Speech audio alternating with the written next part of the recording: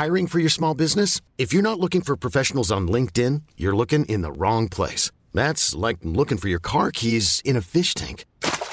LinkedIn helps you hire professionals you can't find anywhere else, even those who aren't actively searching for a new job but might be open to the perfect role. In a given month, over 70% of LinkedIn users don't even visit other leading job sites. So start looking in the right place. With LinkedIn, you can hire professionals like a professional. Post your free job on linkedin.com/achieve today. Planning for your next trip? Elevate your travel style with Quince. Quince has all the jet-setting essentials you'll want for your next getaway, like European linen, premium luggage options, buttery soft Italian leather bags, and so much more. And it's all priced at 50 to 80% less than similar brands. Plus, Quince only works with factories that use safe and ethical manufacturing practices. Pack your bags with high-quality essentials you'll be wearing for vacations to come with Quince. Go to quince.com/trip for free shipping and 365-day returns.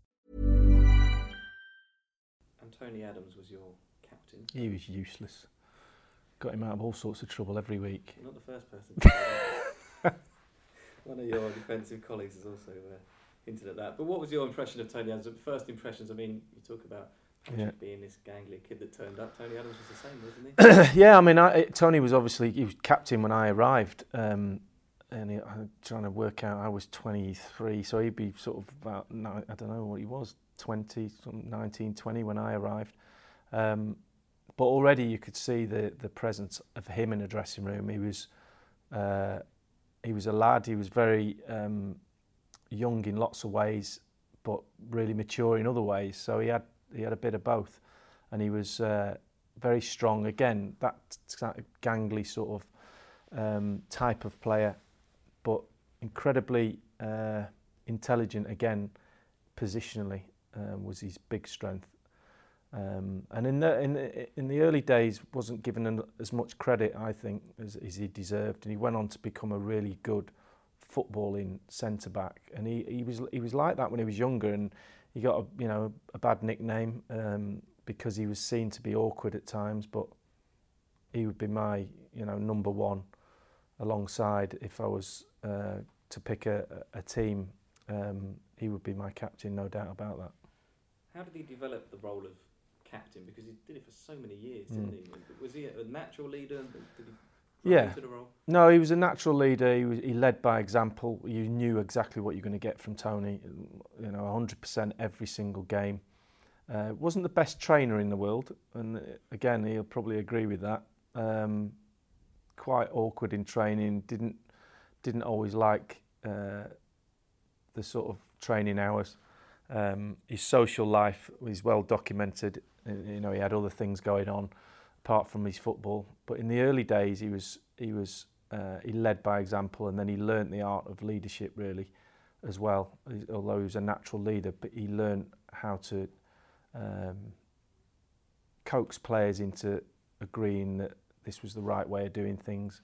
And with his experience that he gained over the years, he went on to become a really all-rounder as far as a leader of men, and with his ability on the ball and on the pitch, but also with his intelligence on and off the pitch mentally. Players need their captain to be strong, especially after defeats or during difficult times.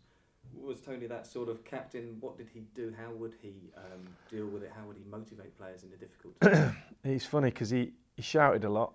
And in the dressing room before the game, he was very vocal, as you can imagine, banging himself, banging his head against the wall and doing strange things, but really up for the game. But we joked about it, during his dark times when he was drinking a lot.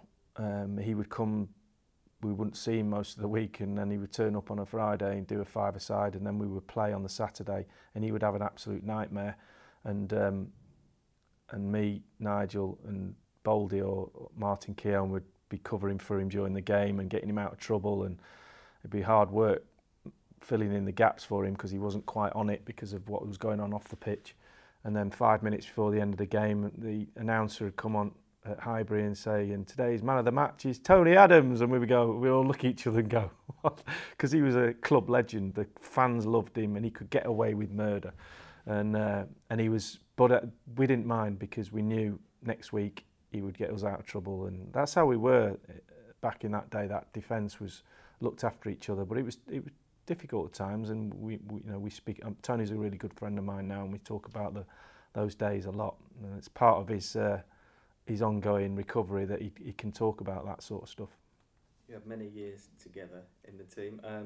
Is there one moment though that's for you sort of sums up how he was as a captain? It can be on the pitch, it can be off the pitch, but something you think, that's what I remember from his playing days. There's many, but there's one, and I've talked about it recently, and it's quite emotional for me because it was right at the end of our careers together, and we were, Tony was.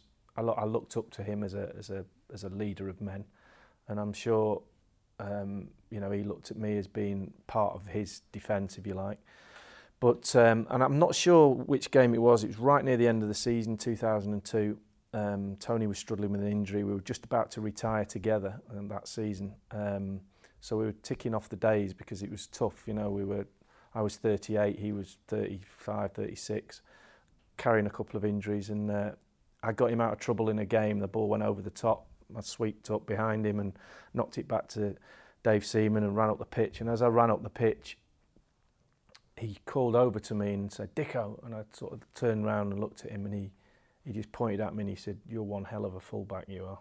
And I sort of makes me feel quite emotional thinking about it now, and I sort of went, wow, Tony Adams has said that I'm a hell of a fullback. And that really touched me because, I was always one of those players I had to work very hard at my game to stay at that level. And I always kind of thought the self-doubt in me that someone's going to tap me on the shoulder and go, "Time now, come on. You've won a competition, you're playing for Arsenal, but you've got to leave now." And I always had that feeling, so it drove me on to be better and try and stay in the team as long as I could. And 619 games, I didn't do bad. But that one moment of him saying, "You're one hell of a fullback," was worth, gold dust to me. And that was right at the end. I said, "Why didn't you say that 10 years ago?" Planning for your next trip? Elevate your travel style with Quince. Quince has all the jet-setting essentials you'll want for your next getaway, like European linen, premium luggage options, buttery soft Italian leather bags, and so much more. And it's all priced at 50 to 80% less than similar brands. Plus, Quince only works with factories that use safe and ethical manufacturing practices. Pack your bags with high-quality essentials you'll be wearing for vacations to come with Quince. Go to quince.com/trip for free shipping and 365-day returns. Hi, I'm Daniel, founder of Pretty Litter. Did you know cats tend to hide symptoms of sickness and pain? I learned this the hard way after losing my cat, Gingy. So I created Pretty Litter, a health monitoring litter that helps detect early signs of illness by changing colors, saving you money and potentially your cat's life. Pretty Litter is veterinarian developed, and it's the easiest way to keep tabs on your fur baby's health right at home. Go to prettylitter.com and use code ACAST for 20% off your first order and a free cat toy. Terms and conditions apply. See site for details.